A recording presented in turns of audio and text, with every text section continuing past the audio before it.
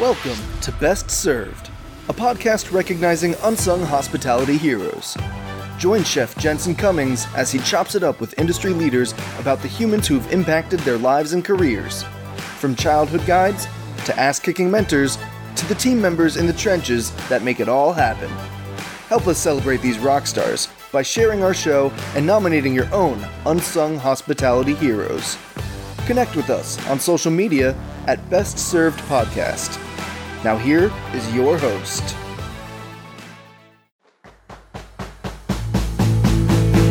What's up, everybody? Jensen Cummings here. Thank you as always for tuning in. We're talking from food truck to storefront. I think one of the things includes not just what you want to do.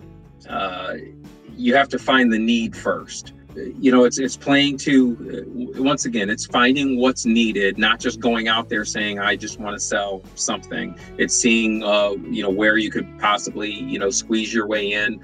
And my target has always been Savannah, Georgia. So being an hour from there, I knew I needed to grow to get to a certain level to be able to compete and then thrive in Savannah. Our biggest struggle right now is kind of the thing that you were talking about earlier, that second location kind of cannibalizing the market and kind of sucking up all of the resources of the first unit. The challenge that we're facing is we open up the brick and mortar partly to serve as commissary and support kitchen for the food truck because we were doing such high volume on that, but also to be a standalone storefront for folks in this community to come and purchase the same items as the food truck and an extended menu as well.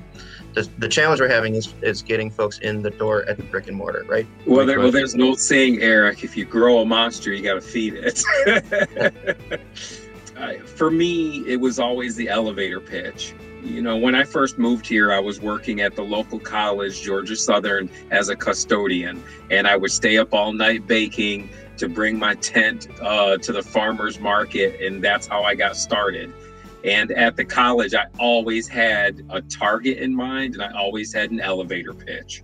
Because if I can get, the first couple seconds in, my next question is, I would love to bring somebody, because I set up a tasting, and I set up a tasting for the president of the college, with a garbage bag in one hand.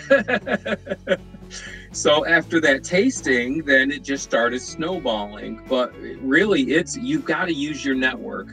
And, my dad always said, if you lay down with dogs, you get fleas. So it's who you spend time with. I went after whales. I went after change agents. I went after people who could help me get to the next level. And also, what value could I bring to their business? I love the idea of collaborating with other businesses or with other business folks, like that rings with me. One of the examples that I am kind of been marinating in my brain over the past, over the winter time here is that we've been doing a couple of food truck appearances at a local distillery where they make really, really good bourbon. They're Whiskey Acres. We actually have a couple of dates booked with them already. But the idea being of making like our regular barbecue sauce and using their bourbon, having like a smoky bourbon barbecue sauce, and then using that for our pulled pork. So that's kind of that like cross-pollination of like their bourbon in our sauce in the pork that you can get and have that kind of like multiple experiences in one. You are not alone. That's what I'm hearing. You are not alone. You've already talked about on this episode, we've talked about it multiple times, that you put your intent out there, you communicate, you stand for something, people find you. I think one of the best advice I've ever gotten about why you work for yourself is because you get to choose whatever 16 hours a day you work. But Chef, I think you would use the term, it was something about changing from owner to operator. You got to know when to delegate, and a lot of time it's when your back's against the wall. Eric, I'm just going to throw in, I love what you're doing. Your pictures made me hungry. Yeah, that's it. Awesome. People buy with their eyes. But also, again, I would stay up all night baking, and I was thrilled when I had 2 hours left to sleep. I was like, oh, cool, it's 3:00. I'm gonna sleep for 2 hours. But I always made sure I had samples, because if to buy with your eyes is one thing, But like you mentioned, the crayons, if you're over there with a family and you just gave them, 5 minutes where kids are trying something, and kids will hurt your feelings because they're honest, right? But it's just, if you can just think what is going to take you from good to great, and that you need to work on, you need to do something for your business every day, it'll come.